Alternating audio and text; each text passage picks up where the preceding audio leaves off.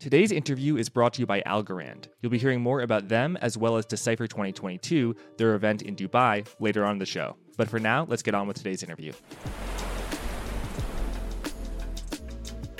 I'm extremely happy to welcome back Lyn Alden of Lyn Alden Investment Strategy. Lyn, great to have you here. Thanks for having me back. It's my pleasure, Lyn. Exactly 1 year ago, October 20th, 2021, we filmed the first forward guidance ever, and I was really thrilled to have you be our first guest. So I was very proud of that interview, and I want to do sort of a retrospective now that it's a year later. In that interview, you foresaw that inflation would continue to be hot and actually get a lot hotter, and that would put a lot of pressure on financial markets.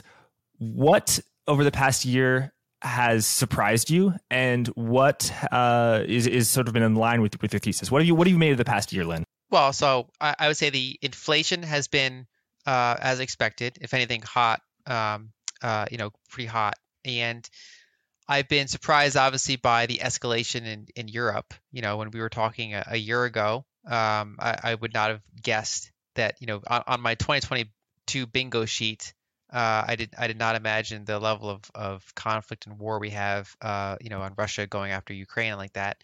I would not have guessed for energy prices in Europe to skyrocket as much as they did. I would not have guessed sabotage on Nord Stream. So we've certainly added some drama to this whole thing. And it's funny, I've been a bond bear, right? So I remember like last year I would go on multiple interviews and explain why I don't like bonds. Primarily my focus was on real terms. I was like, I'm not even sure what yields are going to do, but especially in an inflation adjusted sense, I don't like bonds. And they've done even worse than I would have guessed. So they've hit higher nominal yields, much worse price sell-offs than I would have guessed a year ago. So even I actually, despite being a bond bear, I've not been bearish enough on bonds. And so I would say the extreme of some of the moves. So the surge in the dollar, the surge in the yields, the war in Europe, some of these kind of the extreme levels of the moves, I think would say has surprised me to some degree. Lyn, you say you weren't bearish enough on bonds. No one was bearish enough on bonds. The rout from the sovereign bond market has been truly historic on a nominal total return basis, actually worse than the 1970s so far for a year's basis. So we've got a chart here, and the more extreme decline in purple is the global Bloomberg Aggregate Bond Index. Orange is U.S. bonds, and again, the dollar's been strong, so it's the pain has been not as acute there. Why do you think yields have sold off so much? You had an inflationary thesis a year ago. Okay, bonds, they're not going to be a great investment. That was right, but it's been even more than that. They've really been at the eye of the hurricane, and normally during times when the economy is slowing, bonds do okay. Why do you think bonds are doing so badly? What would you say? So the short answer is inflation. And I started writing about bonds back in 2019. In some cases a little bit earlier, and I had an article in the middle of that year basically saying, are we in a bond bubble? And I went through the whole thing where we had $18 trillion in negative yielding debt out there. Magazine covers were saying inflation's dead, and I kind of reviewed this whole possible thing. I was like, inflation is something that in extreme environments, fiscal and monetary authorities, especially when working together, can generate quite well if they get to the point where they need to. And we got the catalyst the next year in 2020, and ever since then we've been off to the races in terms of the amount of monetary expansion, at the broad layer, not just base money, but broad money expansion, more money in people's pockets. Then combined with various inflationary forces like an energy crisis and kind of a reversal of some of these offshoring globalization trends, which keeps downward pressure on labor prices domestically. And so when bonds are yielding next to nothing and inflation is reaching 4-decade highs, I think it's natural for those yields to want to push up because they're even after this crazy sell-off, those yields are still below at least current inflation. Now they're above forward inflation expectations, but forward inflation expectations have not been particularly accurate in recent years. And so I think it's a combination of one, trying to deal with the inflation, and two, some of it's mechanical. Some of it is, as central banks are trying to fight that inflation, they're trying to not buy as many bonds or even let some bonds mature off their balance sheet. And so now you have basically oversupply of bonds, large deficits, and then you have some of the biggest buyers not selling, and then I mean not buying. And then when you go to some markets, like for example the U.S. Treasury market, foreign countries use those treasuries as like a ballast for their own currencies. So when the dollar is weak, they're generally accumulating treasuries, and when the dollar is very, very strong, like it is now, especially compared to many other developed market currencies. So ironically, some of the emerging markets are actually holding up better, but the dollar is very strong relative to a lot of these other currencies. And so what they do is, first they stop buying treasuries. And then two, they can start letting treasuries mature off their balance sheet. They can sell some of the shorter duration stuff that they have. And, if it gets bad enough, they could even sell some of the long duration treasuries. And so you have a lack of a foreign bid for treasuries. And so basically in this environment, it's a very toxic combination for the sovereign bond market. I would say that, yeah, again, going back to 2019, I was saying that, whatever excess there is in equities, I was more concerned about the bubble that's in sovereign bonds, because when you have, for the first time ever, like negative yields, or in the United States, like record low yields, and I was at long horizon, I was seeing inflationary pressures, possible to start building. It's just a toxic combination, and it's funny. It surprised even me with how rapidly it happened, and part of that is because we got certain catalysts that they were even more rapid than we could have gotten. Like again, the energy crisis in Europe and the war in Europe. Later on, I want to get your current view on bonds, your outlook, how that's changed. But I just want to hone in on a point you made, which is that the bond market was wrong. If you had looked at real yields, that is taking into account what nominal yields are as well as inflation expectations, the bond market was forecasting, pricing in very low levels of inflation in 2020. And the bond market has been absolutely wrong. So, I think it's a kind of a chestnut in the investment business that you got to look at the bond market. Oh, the bond market's telling you this. Lynn, come on, the bond market's telling you that. How would you evaluate the bond market's track record over the past, let's say, 3 years for forecasting growth and inflation? I would say, it's like an F. It's failed. The bond markets, equities, if anything, have been more accurate than bonds in the past few years.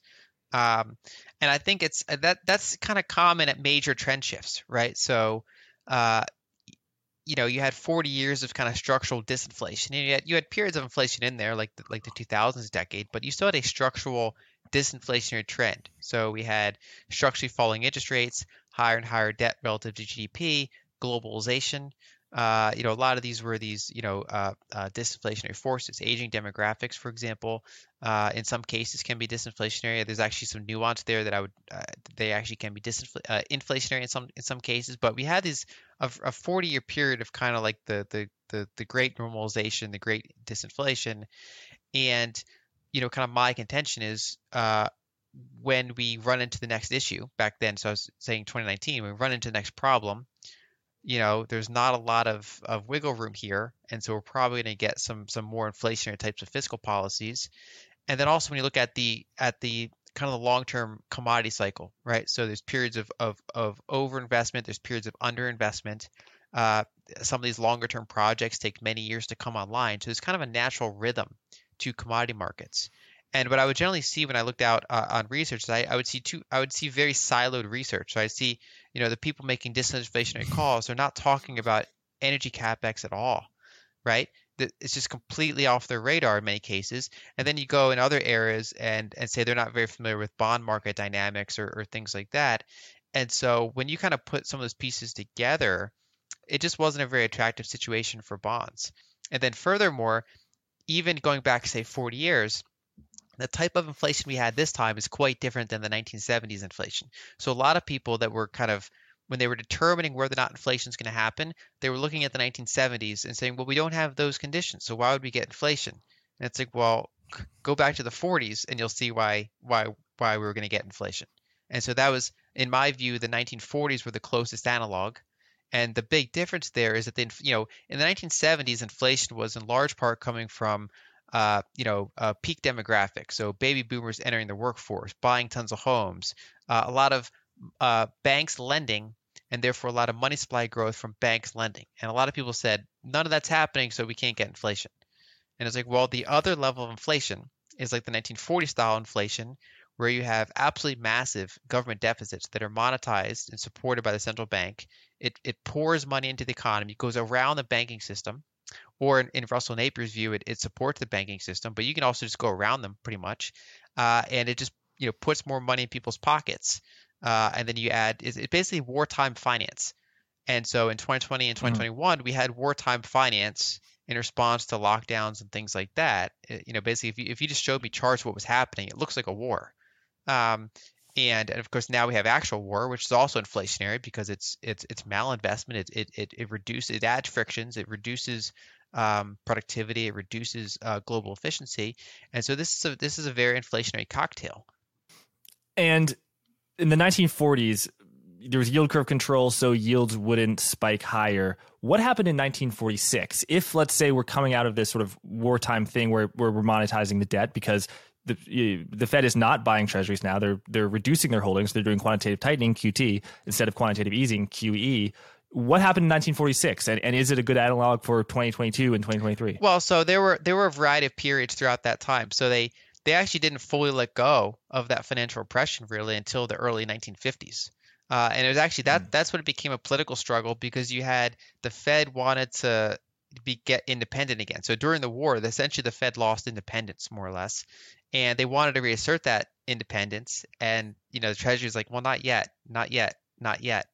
And so you had this environment where they were still running this kind of inflationary playbook, and they were still holding yields lower than the prevailing inflation rate, and eventually you had a separation. But that took several years to manifest.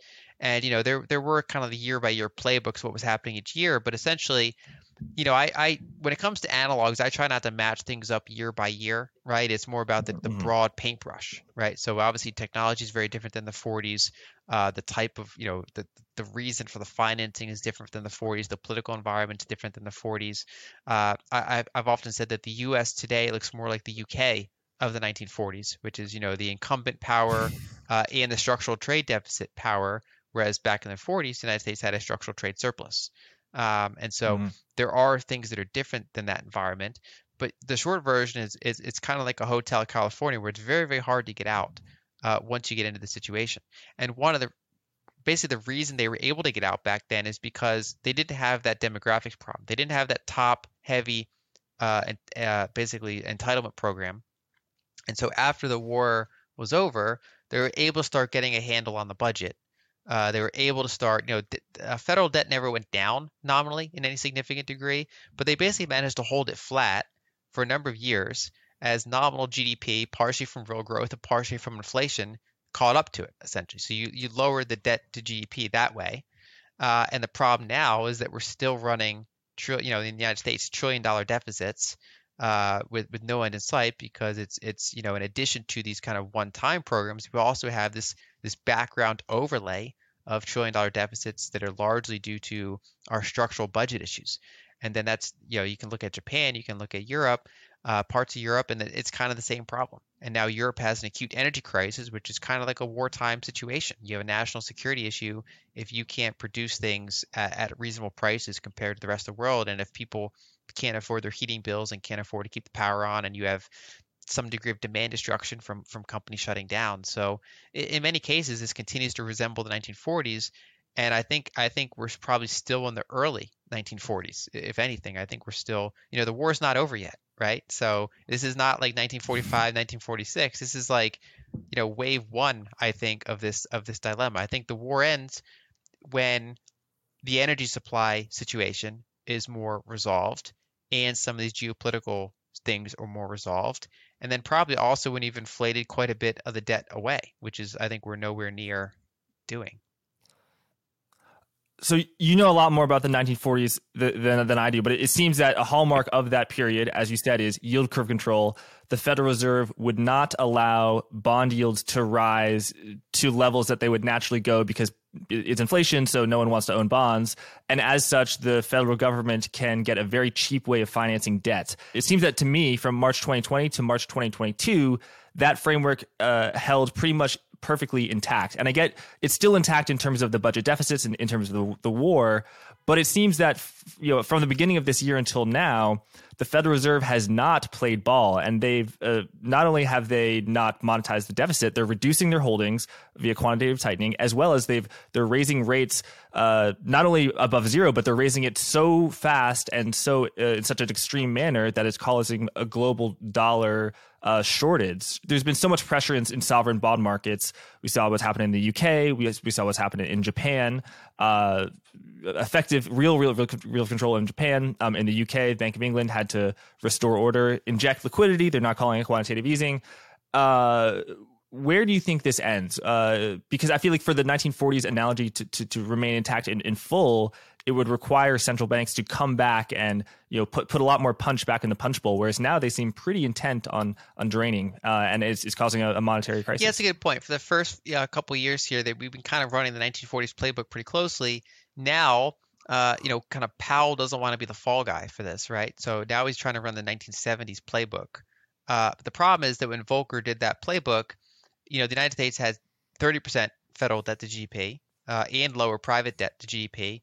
And, by the time you got to the end of the 1970s, you resolved a lot of the underlying energy supply shortages, right? So it wasn't just Volcker gets all the credit, but it was also those underlying forces were more resolved, right? And so the problem now is that, basically, is there any relief structurally on the energy supply side over the next few years? And I would say no. There's not a ramp up in CapEx. There's short-term band-aids. So, for example, the current administration is drawing down the Strategic Petroleum Reserve to add excess supply. China has been doing rolling lockdowns for 2-3 years now, and so they've been below normal flight capacity, driving capacity. So they're reducing their fuel usage. So we have these kind of like forces that are kind of keeping the lid on energy to some extent, at least outside of Europe. And the problem is that a lot of those are kind of temporary, and it's only resolvable by actual new supply coming online, and that's not really happening. And then ironically, by raising rates, you suppress demand to some degree, but you also increase the cost of capital for those energy companies, and so the hurdle rate for their investment, especially in longer term projects, is now higher. And so I think that the kind of the end game here. So we already see Japan's running the 1940s playbook, right? They're full capping yields. It's actually even lower yield cap than the 1940s because that was 2.5%. This is 0.25%, which I think is too low, but that's the level they chose. So they're running a 1940s playbook. The ECB is doing spread control, where they're trying to support Southern European debt from blowing out. So there's some degree of yield curve management happening there. And then with the Bank of England, again, they're not doing formal yield curve control, but they jumped in when the market actually broke. And so I think the Fed's kind of in a similar boat where they can tighten unless or until the Treasury market breaks in the similar way that gilt market broke or something like that. So as long as the Treasury market remains intact, they can be somewhat independent. They can run the Volcker playbook. They can tighten. They can try to increase unemployment. They can do the strong dollar playbook so that in addition to reducing some degree of demand in the United States, it also reduces demand for things among frontier markets and other parts of the world because they all get squeezed by the strong dollar. And then the question is how far they can push it. And I think that the question I've been asking is what's step 2, right? So step 1 is hold the beach ball underwater, suppress demand, hold this down, and then so let's say you're successful. You've caused a recession, you've crushed frontier markets. Everybody believes you're going to be a hawk. Now what, right? So when you ever want to reaccelerate, you ever want to grow again, you let that beach ball go, and then energy supply problems still here. That's not, it hasn't been solved. And so the beach ball pops back up again. So much like in the 70s, you had rolling inflation.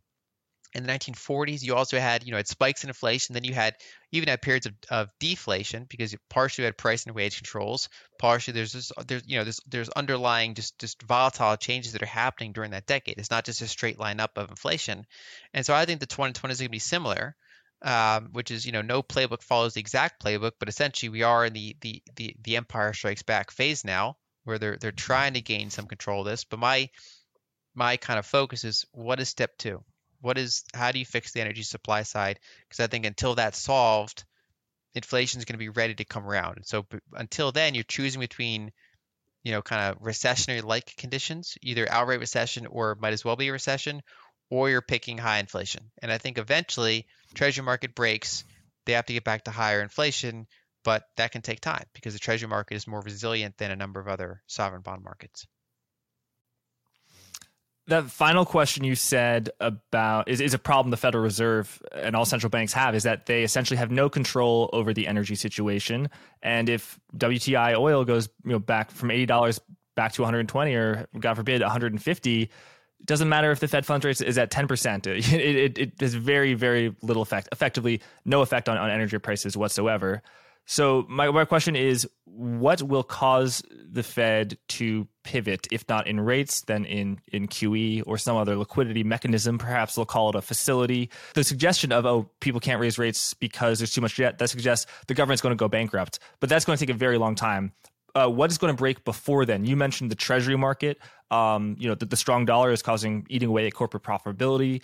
It's causing stress elsewhere in the global world. What do you think it is that will cause the Fed to stop? Because we've already seen the Bank of England, they're dipping their toe back into going away from full fighting inflation mode. Bank of Japan, we see that as well. What do you think is going to cause Jay Powell to do that? So I would say that probability favors the treasury market. And I think people often fight the last war. So the prior stimulus we got was like Oprah, you get a car, everybody gets a car. I think we're going to see more targeted interventions because it's much harder to do the Oprah strategy when you have super high inflation, and it's more about if something breaks, you put the fire out while you're still being like, okay, we're still going to be tight, guys, we're still going to fight this, but you're still putting a fire out. Kind of like how when the repo rate spiked in 2019, it was kind of like, well, we got to put out this technical issue, but we're still, we're not in a recession, so we're not trying to go all out here.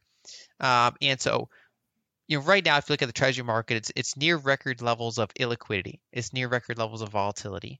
And then the question is, how long can that persist, right? So if the dollar takes a break, if rates take a break, for example, maybe the foreign sector stops trimming their holdings, and maybe that can stabilize. On the other hand, if you keep pushing that really hard, if you keep, raising rates, if you keep quantitative tightening, if you keep, strengthening the dollar, and then all those other countries keep trimming their holdings or not buying or letting bonds mature off their balance sheet, that kind of thing, that puts more and more pressure on the treasury market.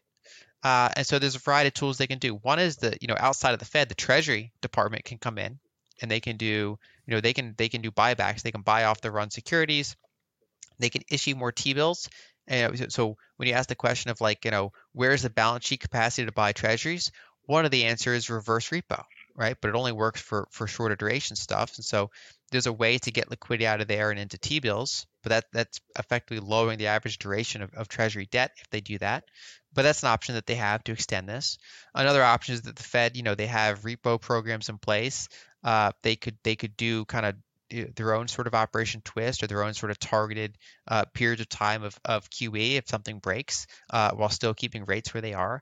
So that, they have a variety of tools to, I think, assist the treasury market if it does get to the point where they need to assist it. And you can kind of be tightening on one hand and loosening on the other. And so that can still be like a net liquidity add while you still have the optics of being tight. So I think that's probably the highest probability. You can also do things like SLR adjustments so that you have the banking system buy more of the treasuries. And actually, if you go back to the 1940s, so right now the banking system in the United States has a bigger percentage of their assets are treasuries than any time in modern history. If you go back far enough, though, the 1940s and shortly thereafter, they had even a higher allocation of treasuries. So during that whole war era, the Fed did a lot of the initial financing. They increased their treasury holdings by 10x between 1942 and 1945. But then after that, a lot of it was bank financing. And so, there's tools to then put that on the banking side. That has political ramifications, right? There's some politicians that would not be thrilled with that. And so there's a bunch of different levers that they can pull while still, retaining some degree of tightness or tight for certain things, loose for other things. Essentially tight for the private sector, but you can loosen a little bit for the public sector. And so that's something that we've not really seen over the past decade, but that you started to see, for example, Bank of England was an example of that, higher rates, but then some degree of QE for the sovereign bond market. And so I think you can see similar things like that. Now, if they manage to avoid that, then I think it goes in that longer term thing where, U.S. government debt starts refinancing at higher and higher rates, and they're still running large deficits. So interest expense becomes a untenably large amount of the budget.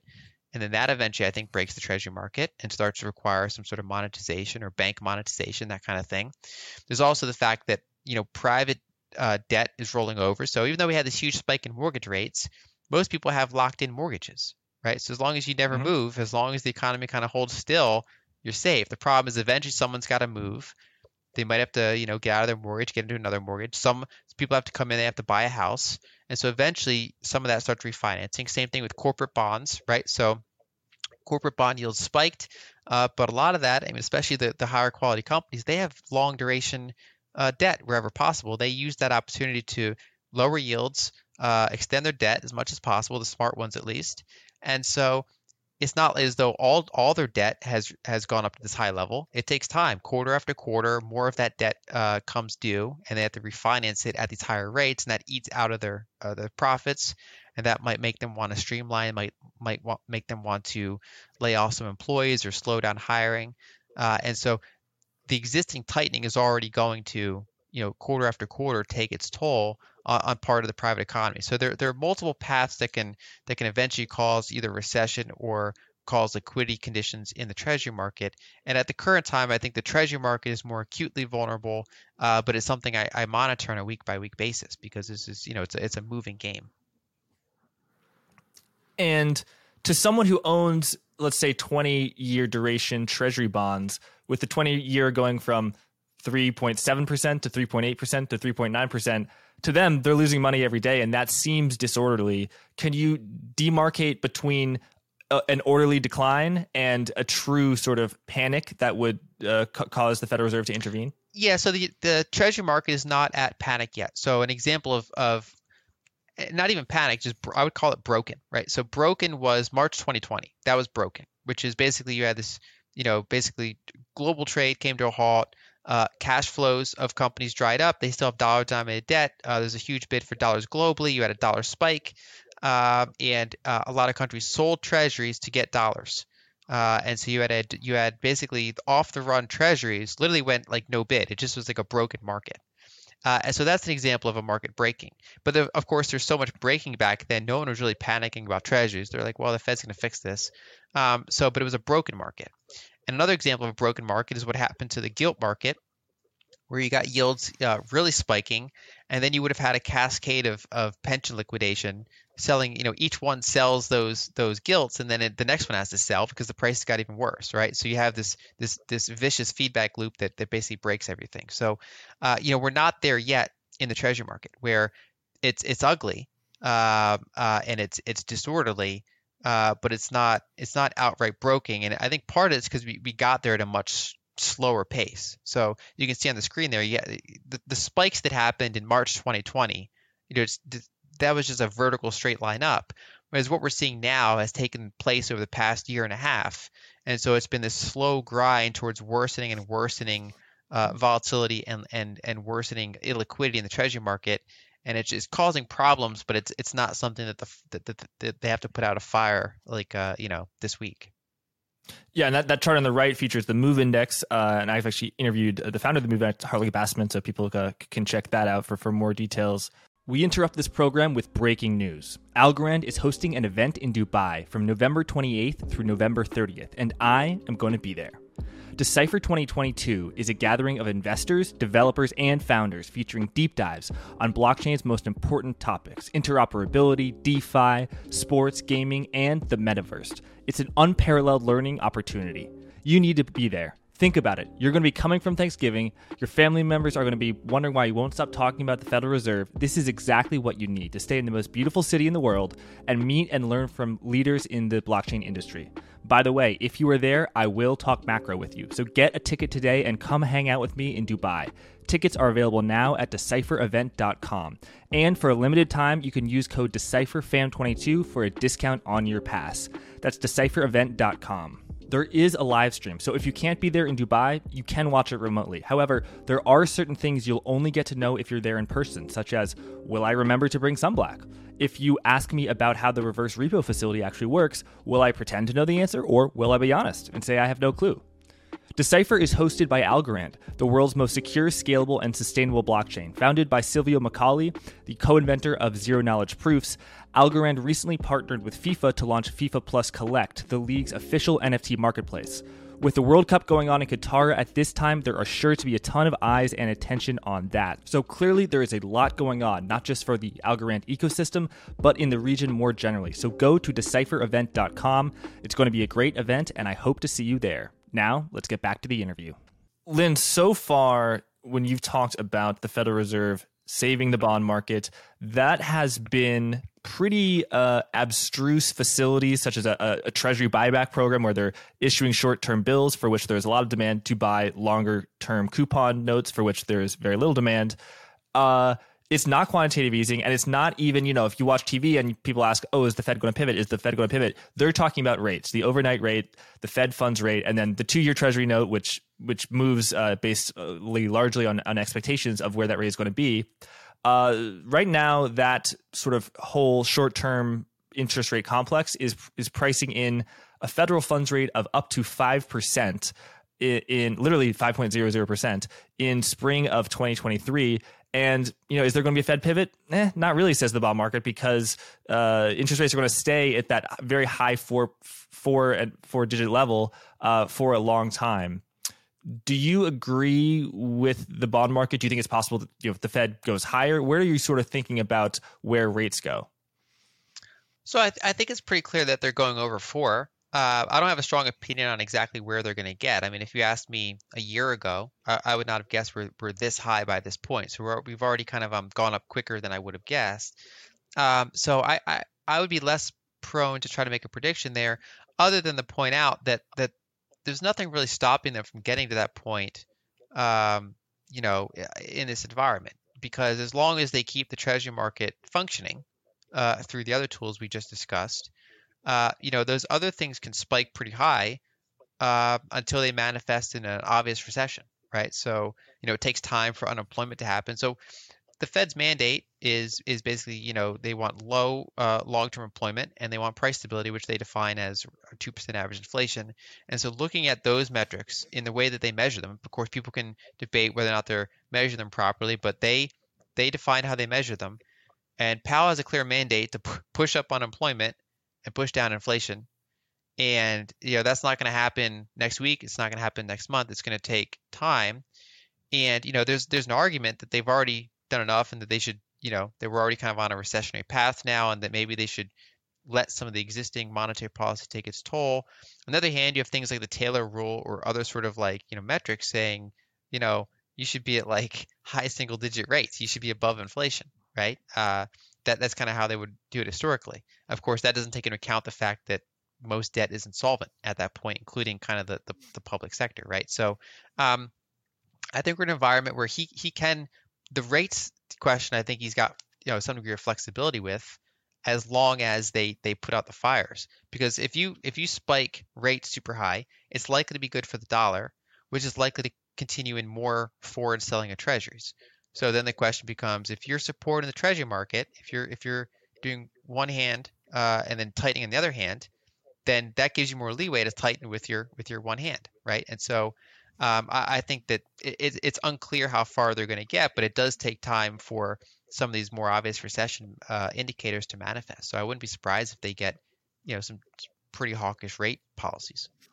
And Lynn, what is your outlook on the economy? I know you are increasingly viewing that a recession is likely. I saw you doing a lot of work on inverted yield curves, inflation-adjusted spending, PMIs. Is it pretty clear to you that the economy is slowing? And how bad do you think things are going to get? So we've been in a declining PMI environment, so economic decelerating environment since 2021, since towards the end of the year. And so either way you look at it, we're in a declining, a decelerating economy. And we had 2 quarters of negative real growth. Third quarter is looking positive. But I think the general trend is still negative, especially because the things I said before, these existing high rates, let alone if they go higher, but the existing higher rates, more and more debt's going to start refinancing those higher rates and put pressure on corporations and different types of consumers.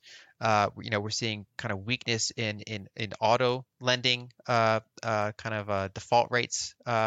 We're seeing still, I think PMIs are still kind of headed down longer term, and there are things that could change my mind. Like if you were to have some sort of big pivot and a weak dollar, that's a type of stimulus, right? So that gives you some frontier market boom. That gives you kind of an uptick in corporate profitability. You can kind of arrest that decline and maybe get another acceleration out of it. But it seems like if that's not the path they're going to go on, then I do think that the quarter by quarter, I think unless there's a trend change, I think we are marching towards recession. Yes.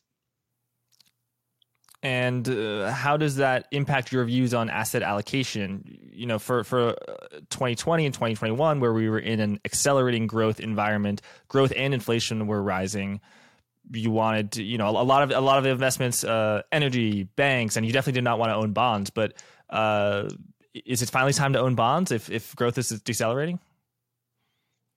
Well, growth has been decelerating, and yet it's not been a time to own bonds. That's what Very caught true. up a lot of the bond bulls and the disinflationary bulls. They were like, look, over the past X number of cycles, when PMI decelerates, bonds do well. And it's like, well, sure, unless you have kind of a record spread between bond yields and inflation is still a problem because this is not the last few decades of playbooks.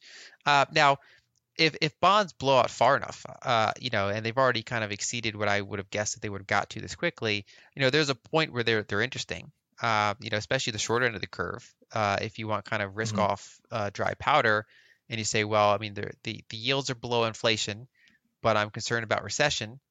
Those that can, I think, be a reasonable place to park capital. I'm also, I'm kind of cautiously optimistic on gold after, it's held up better than the long end of the curve. And, I think when there is kind of a liquidity period, I think, gold can catch a bid while potentially, say, corporate profits are still struggling. And so you can get a bid in some of these harder assets that don't have margins, kind of the gold Bitcoin spread compared to something like corporations that even if there's a Fed pause or pivot, they might still have deteriorating corporate earning situations. So they, stocks might run into issues, right? So there are different kind of things to look out for like that. I generally think that as long as we're in this economic decelerating environment, generally stay defensive. For me, it's been less about bonds and it's been more about things like healthcare stocks, energy pipelines, tobacco company, kind of consumer staple type of things. And I've overweighted that. So I don't do like a fast turnover portfolio where I go all into just these things, but I've been kind of tilting to that direction since the beginning of this year, while still having a barbell approach of some risk assets that I like. Some of them were worked out, some of them didn't. So for example, Brazil has been one that I've been overweight Brazil. That one's done quite well. Whereas, for example, I also have a Bitcoin allocation that is, it's been holding up recently pretty well, but obviously earlier this year that's done quite poorly. And so I've been balancing kind of a risk off defensive, higher yielding type of portfolio with some degree of inflation protection built in, and then kind of select risk assets. I like India, I like Brazil. Long term, I like Bitcoin, but I have been I keep reminding people that generally in a declining PMI environment, it generally runs into headwinds. And because I know a lot of stuff that you like is outside of the U.S. So you mentioned India, Brazil. How does a rising dollar impact those stocks? Because the simple way is, okay, you bought it denominated in Brazilian real. Brazilian real is worth less against the dollar, so that's a dollar depreciation. Oh, also, by the way, some of those companies might have dollar-denominated debt. That's when they really start to get in trouble. However, for the same reason that Netflix, is going to lose $1 billion this year because the dollar is so strong, because they're being paid in foreign currency, which is worth less against the dollar. If you're a Brazilian oil company, you're being paid in the dollar, which is now stronger. So how do you think an extremely strong and perhaps rising dollar environment impacts those foreign assets, non-U.S. stocks, let's say, that you tend to pay a lot of attention to? So that's on a country by country basis. So for example, the Brazilian real is actually holding up very well compared to the dollar this year. So the dollar is screaming higher. The dollar index is just going like a vertical line, but you wouldn't know it by looking at the Brazilian real compared to the dollar. And that's because, they were super hawkish from the beginning.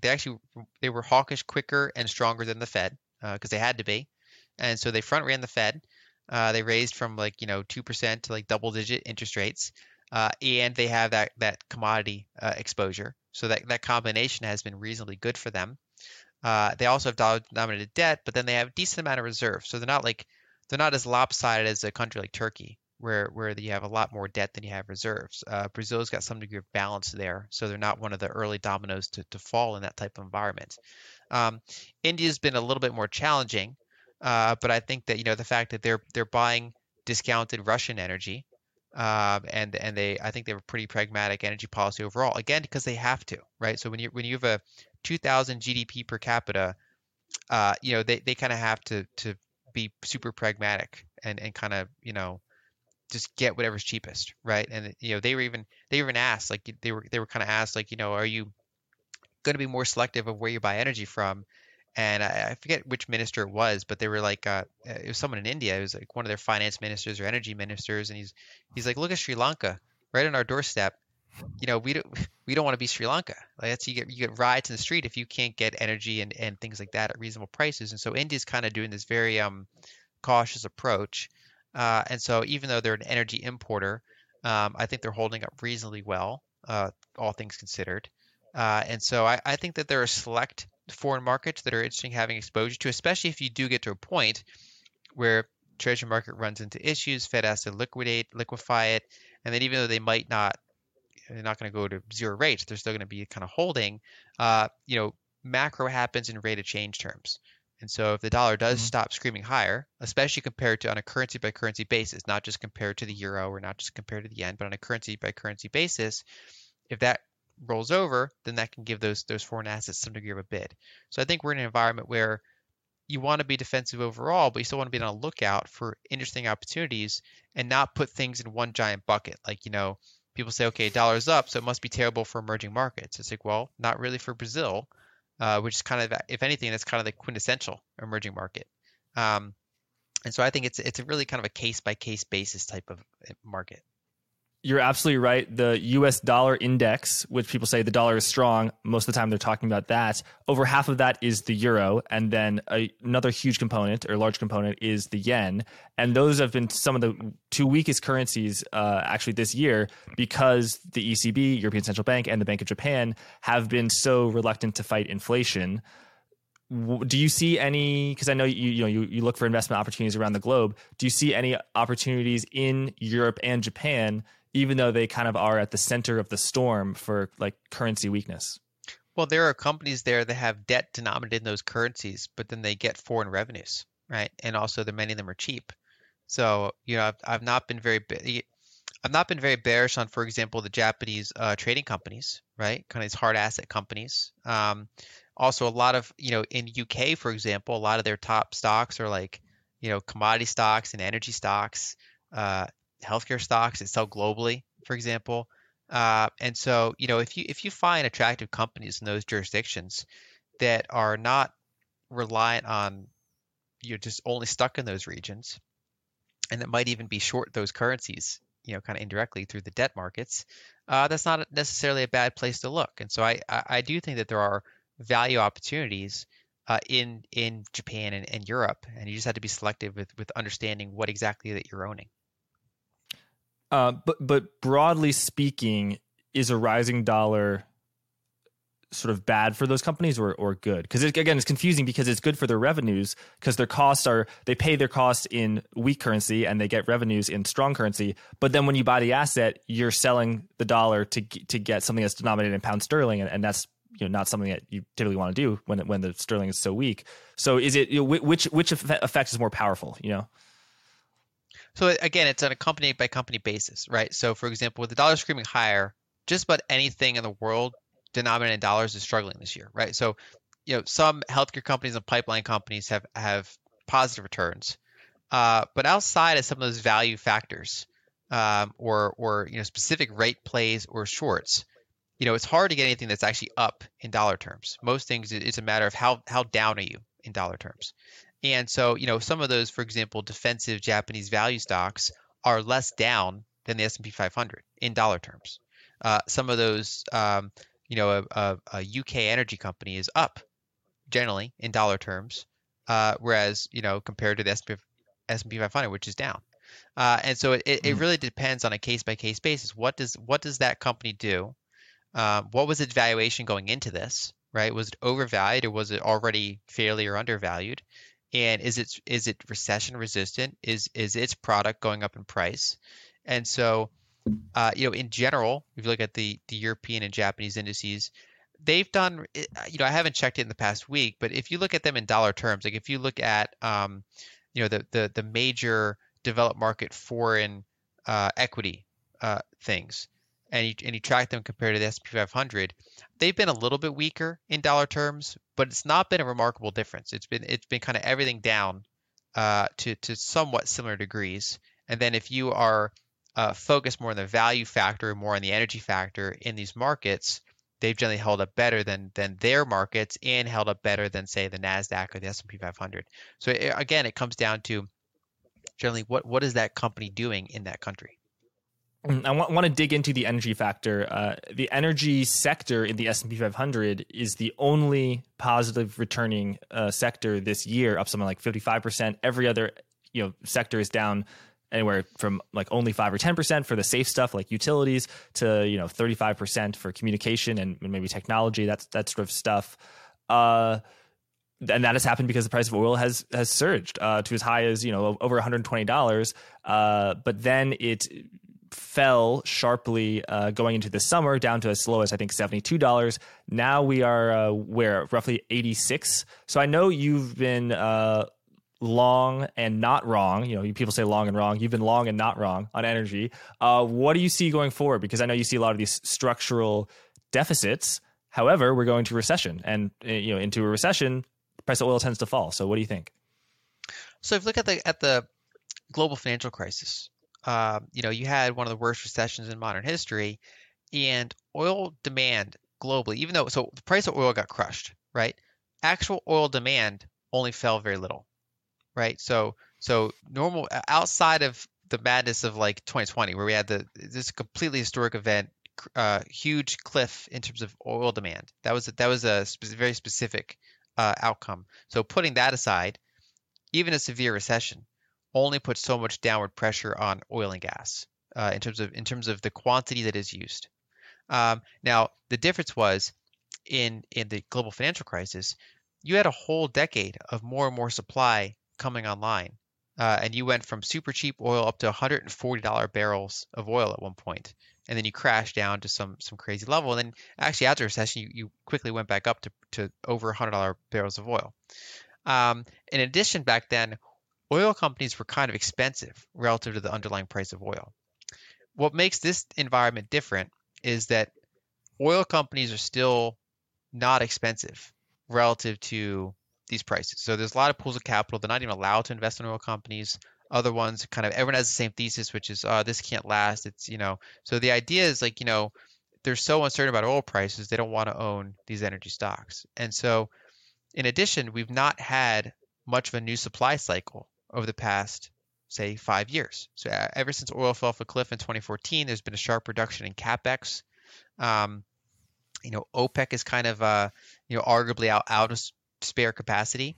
And so I think that there's the supply side, in my view, somewhat more important than the demand side. And then especially when we get to a point where the United States is no longer drawing down its strategic petroleum reserve, right? So that's essentially a new form of demand if that just stops going down. And if China ever decides to come out of these rolling lockdowns, there's good data showing how significantly they've been holding down flights and then probably also automobile usage, right? So different types of fuels in China are well below their baseline already. In addition, this is where oil prices are with the dollar going straight up, right? And so imagine if that just not just falls. Imagine that just stops going up at the same pace it has been. It just kind of levels out for a period of time, especially in a number of currencies. If they pause, let alone pivot, if they just pause or they have to reliquify something, right? And if you get some sort of local top in the dollar, who knows what could happen to the dollar price of energy. And so I do think that there are reasonable concerns over the next 6 to 12 months about the sector. I think it's going to be a volatile ride. I would not be levered long, small cap energy producers, right? Because I think you're going to have a bad time if you do. But I'm structurally long with a multi-year view and uncertain enough about that tight supply demand dynamics. There's multiple headlines I could wake up to that would make me either a little bit more bullish or a little bit more bearish on oil over a 3 to 6 month period.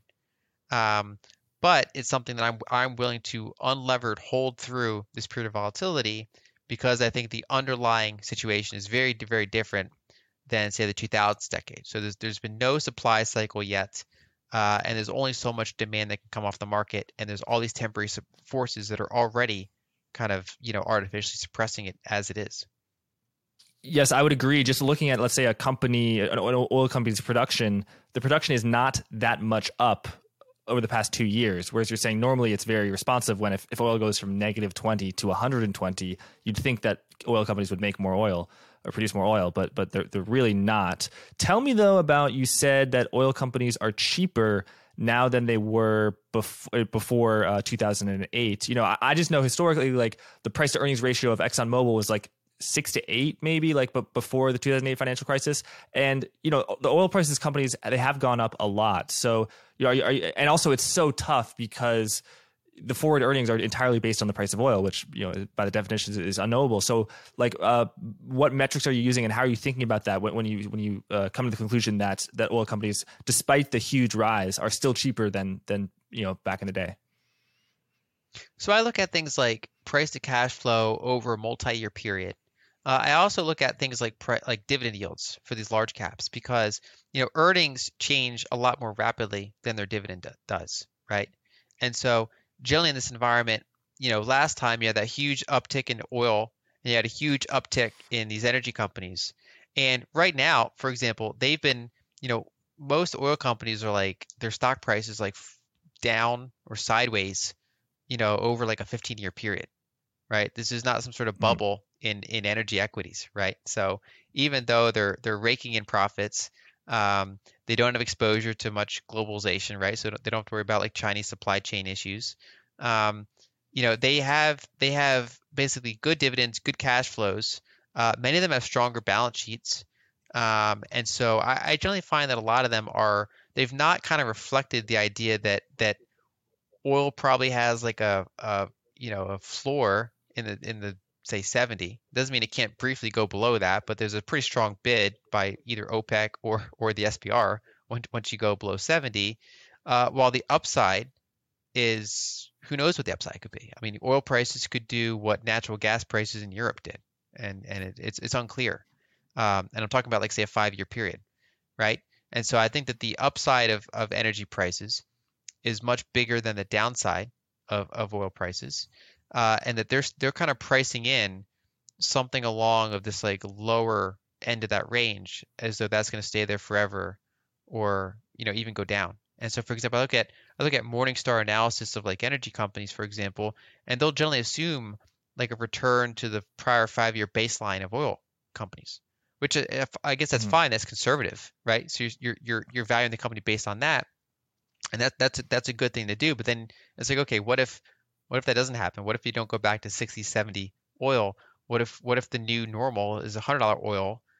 Or what if the new normal becomes $120 oil, which again is still below the peak price you reached before the global financial crisis, let alone the fact that the inflation adjusted price. So it's not even extreme energy pricing at that point.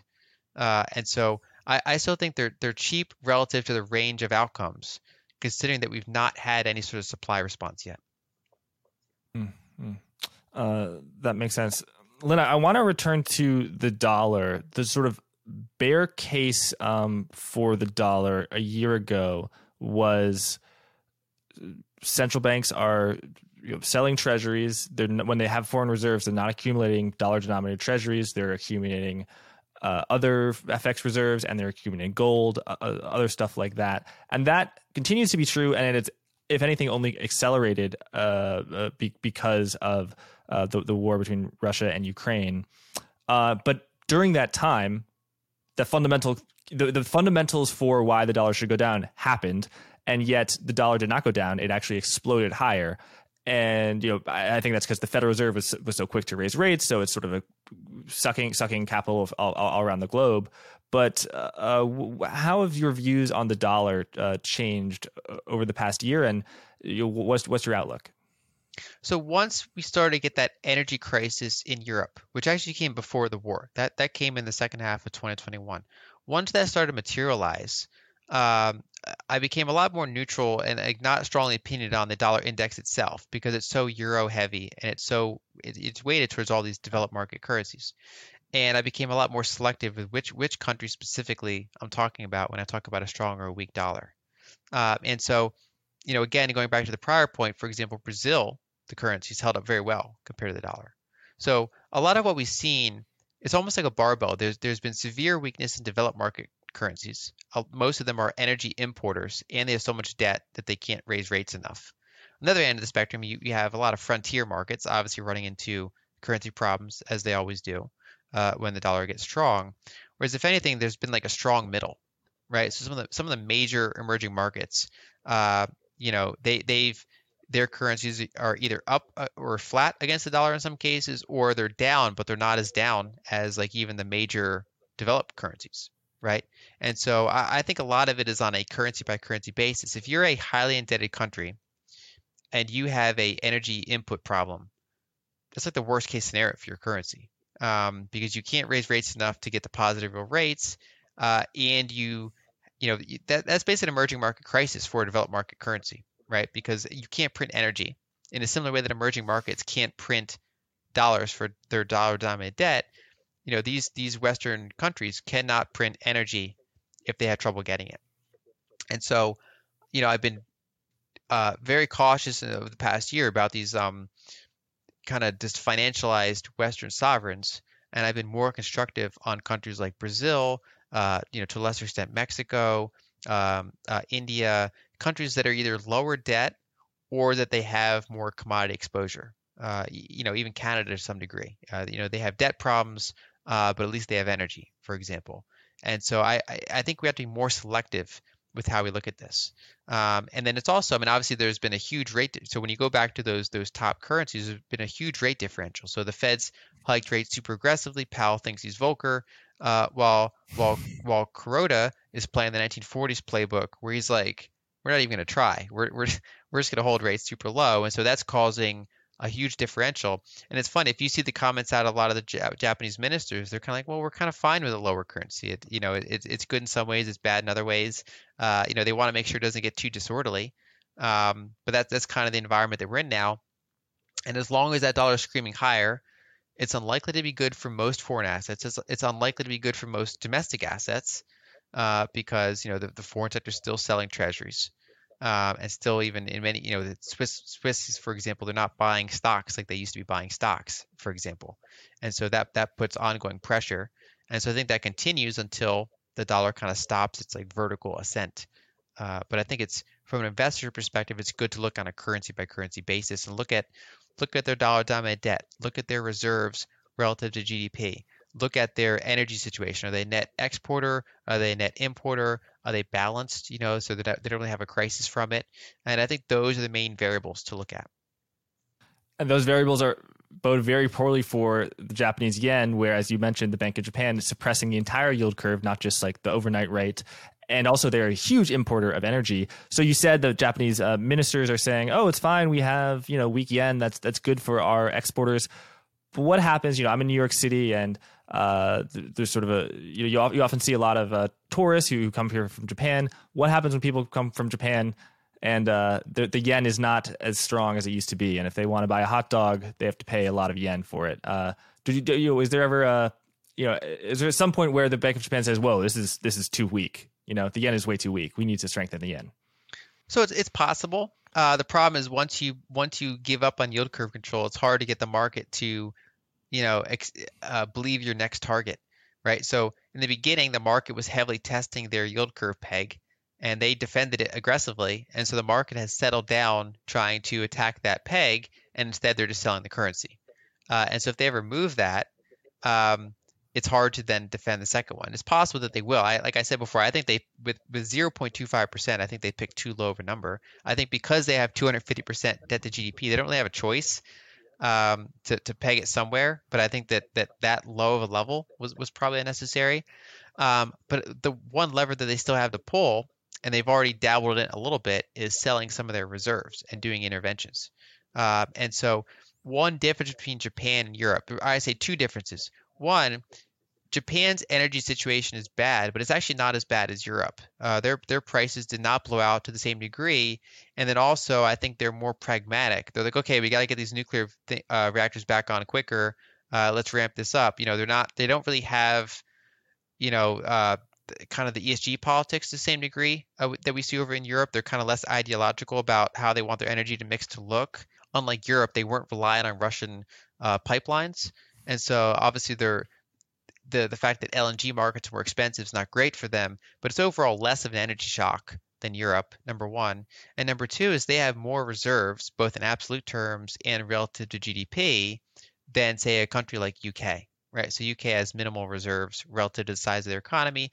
Japan has over $1 trillion of treasuries, over $1 trillion of foreign exchange reserves.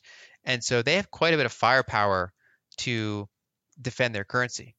And one way to phrase it is you could almost, we showed the charts of what the treasury market looks like in terms of volatility and, illiquidity. Imagine if Kuroda really sells some treasuries, right? So he's, the question is who can stay solvent? Like, can China and Japan sell treasuries longer than the Fed can stay tight, given the state of the treasury market, right? And so there could be a period where, they sell enough treasuries, or they don't. All these places stop buying treasuries. The Fed has to reliquify, and you get some sort of slowdown, at least in the ascent of the dollar index compared to some of these currencies. And I think we're not quite there yet, but it's something to watch out for, because when I see people talking about the dollar screaming higher, I don't see enough people talking about that feedback loop of okay, if it gets as bad as some of the, kind of the most hawkish predictions suggest it will. You have to imagine what happens to those treasury holdings of some of those major powers. Mm-hmm. Lynn, the final topic I want to revisit is the long-term debt cycle, which when we did this interview a year ago, I thought I understood, but I feel like I've learned a lot more about it and thought more about it since we did that first interview on Forward Guidance.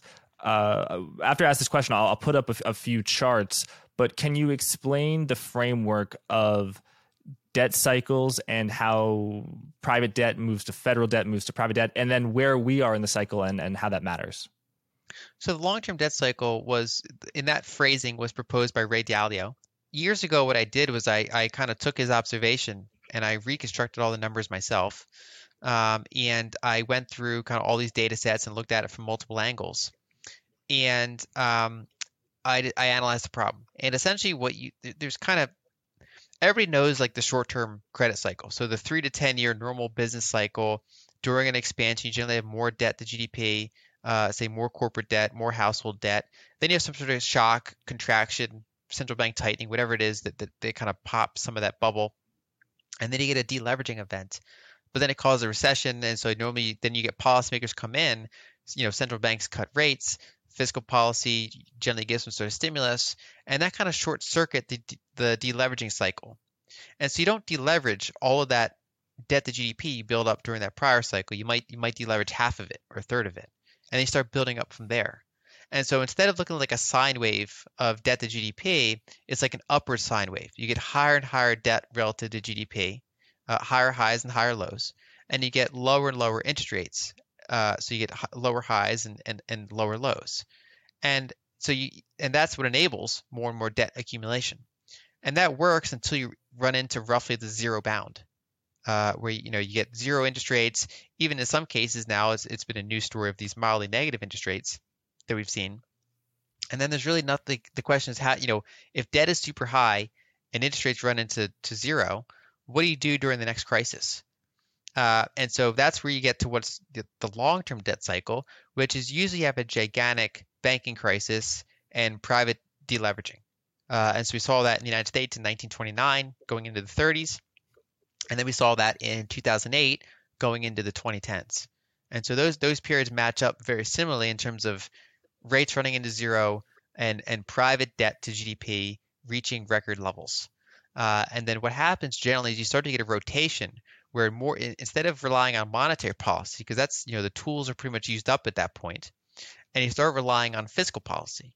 You start doing more handouts. You start doing more, stimulus checks. You start doing more just wartime spending type of dynamics, right? So the 2010s are really about that kind of gradual grinding, deleveraging, and then putting debt, from the private sector onto the public sector. And that's generally a pretty disinflationary type of environment because when you have that private debt deleveraging, people don't have a lot of extra money. It's just kind of a slower growth or a negative growth environment depending on how bad it is.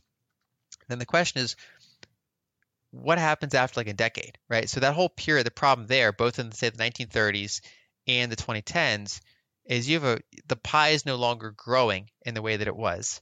There's not this cheap credit everywhere in the same way. There's not higher and higher debt to GDP, and so there's more rising populism. There's more kind of discontent with how the system's structured, with the prior institutions, more polarization, political polarization, both domestically and then unfortunately between countries as well. So basically the rising populism in the 1930s is in large part what led to the conflicts of the 1940s. And so we've had rising populism throughout the 2010s, sometimes between countries, but a lot of it is just inside of countries. And then as we've entered the 2020s, we entered the next shock, which was the pandemic, and then you lock down everything, and then you have such a highly leveraged system still that it can't lock down. So you have to just print a gazillion dollars. The problem, and you have wartime finance. It looks like a war. At least it wasn't a war yet, but the financial situation looked like a war. And then you also run into a situation where, due to that deleveraging, you didn't have a lot of commodity supply growth because you've had low commodity prices, low demand. And then the problem is you exhaust that, surplus. So you've drawn down some of the reserves. Your demand is upticking over time, mostly from emerging markets. And so as that kind of populist deleveraging situation run into crises and run into commodity shortages, that's where you get phase two. That's where you get the 1940s. That's where you get the wartime finance. So I've been making the comparison. The 2020s are like the 1940s in the sense that, we've gotten past some of the private deleveraging, and now it's about the sovereign debt bubble. Now it's about all the debts already in the sovereign level, and they're running into high inflation, and they can't support super high interest rates, at least structurally for the long term. And so that's when you get an environment of things like financial repression, like what Japan's doing. That's when you get an environment of yields well below the inflation rate. That's when you get a period of rapid money supply growth from large monetized fiscal deficits. We saw that 2020 and 2021. We've obviously taken a pause here in 2022, but I think we'll see a resumption of that in the subsequent years. And we're in the kind of past this kind of like record period of tightening. And so that's kind of an environment it's a sovereign bond bubble more than anything else. It's a sovereign bond bubble, and then by extension, it's a currency bubble. Currencies are the release valve in many cases for these highly indebted sovereign countries, especially ones that are short energy. So we have a recession, it's a short-term cycle. We have a recession, which typically you would not expect the money supply to grow or actually decrease during that period. But you're looking at the longer-term tailwinds of basically money printing. So my question, Lynn, is what is the catalyst? In the 1940s, it was World War II. In 1914 to 1918, it was World War I. And then for Germany in the early 1920s, it was to pay off reparations. But those tend to be quite extreme events. And we do have very severe issues with the war, and Japan is defending its currencies. But do you think that the pressure, the exogenous pressure from the real economy is so extreme that we will see sort of the money printing and the financial repression that we saw in 1914 to 1918 or the 1940s? Well, so I think there's a good chance we've seen the peak rate of change, right? So even then, even the rate we saw was not quite as big as the 40s. But I think it's still a structural issue. So if you look at the United States, for example, we have trillion-dollar deficits as far as the eye can see. And that's just baked in the cake from demographics and entitlement structures, right? So you have the Fed try to tighten on one hand, but fiscal is still loose. You have at any point they can pull another level and do student loan forgiveness again, for example, right? Um, they they can pass more bills like that, depending on how gridlocked they get. But even short of any of that, they have 5% of GDP deficits, trillion-dollar deficits. And that's assuming that tax receipts don't fall off a cliff. If you have a recession, if you have a decline in asset prices due to so much tightening, you're likely to get a lagged response where tax income starts to stagnate. And then you actually get a wider deficit, not because you're spending more, but because just that gap between automatic spending and receipts is widening to some extent. You're getting less GDP growth. And so that's just more money still coming into the economy. And then a lot of that is inflation adjusting, right? So Social Security is inflation adjusting. Healthcare is dependent on healthcare inflation, right? Because they don't owe you a certain amount of dollars of healthcare. They owe you a certain amount of healthcare, right? And so I think that's the problem in developed markets around the world, which is there's not a clear way out of the trap that they're in. And so in a benign environment, I think it's like a slow grind where you just have kind of persistent inflation above yields, and so bondholders and cash holders are just getting devalued on a gradual grinding basis. And then you can punctuate that with more explosive events if you have like an acute energy crisis, if you have an acute war, and things like that. So people often say that demographics are disinflationary. As a population ages, that should be disinflationary. That's the argument, because older people consume less. And so when you look at Japan over the past couple decades, they've been disinflationary because it's a very aged society. There's not a lot of growth there. But the problem is, one, that happened during a period where you had China coming online. China was supplying. They could outsource. If they don't have enough young workers, they can buy stuff from China. They can buy stuff from Vietnam. They can buy stuff from India, right? There's all these other demographics that they can draw from to support their aged society. They also did that in a period for the 2010s of commodity bear markets, right? So less inflationary pressures from that end.